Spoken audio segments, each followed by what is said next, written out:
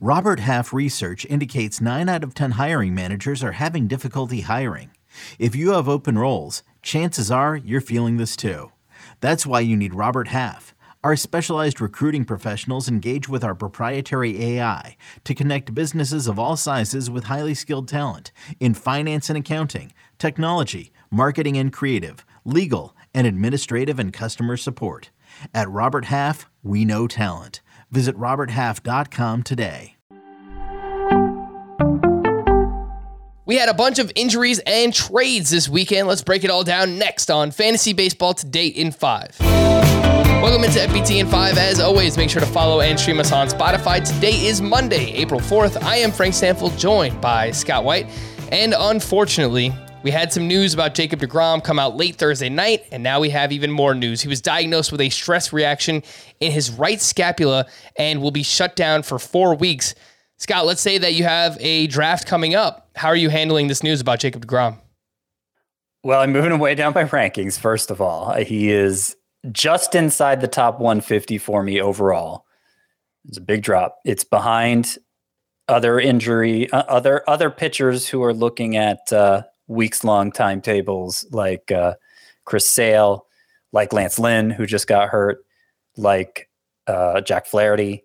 I have deGrom a whole tier behind them because I think there's a lot more to be concerned about here. Obviously, he had the elbow issue at the end of last season.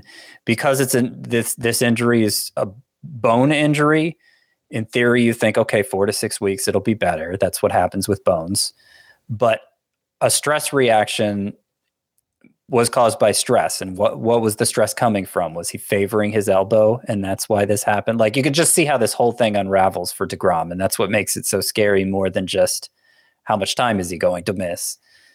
So, best pitcher in baseball, obviously. And there comes a point where that upside is absolutely worth taking a chance on.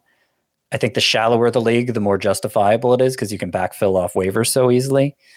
But I did a 15-team roto draft over the weekend, and I wasn't quite ready to take him around 200 in that sort of format, even knowing I rank him around 150. Yep. You mentioned Lance Lynn, Scott, and he's undergoing surgery to repair a slight tear in his right knee, and he'll have 4 weeks of rehab followed by 4 weeks of ramping up. You mentioned that you still have him ranked ahead of Jacob deGrom. What point in the draft might you consider taking someone like Lance Lynn now? Is it top 120, top 100? What are you thinking?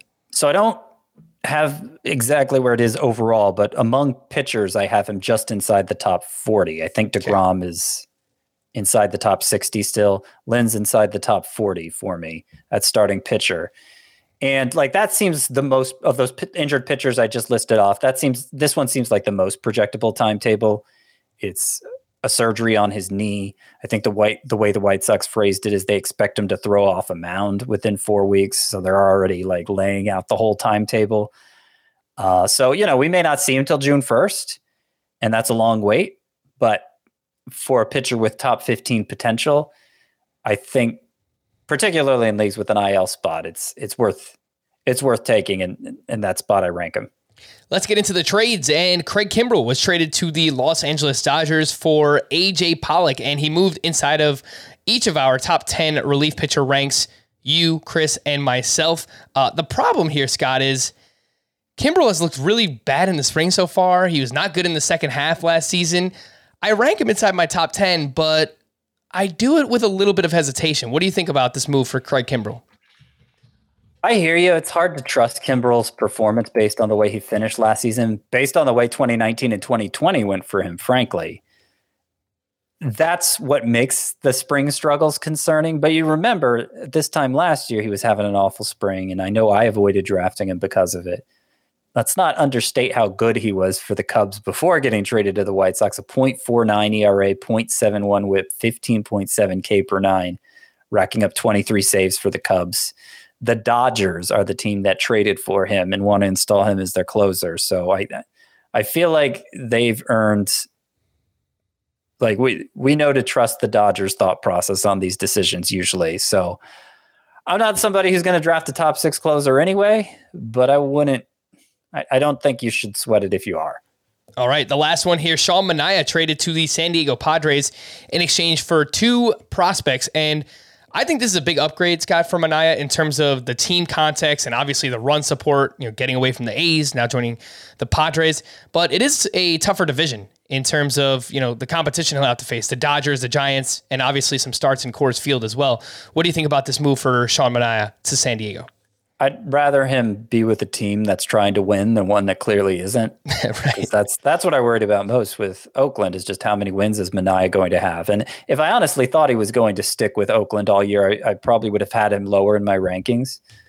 So now that he's out, I look at where I have him in my rankings, just behind like Nathan Eovaldi and Tyler Mahle, who I think are similarly capable pitchers that I just like a little more for one reason or another.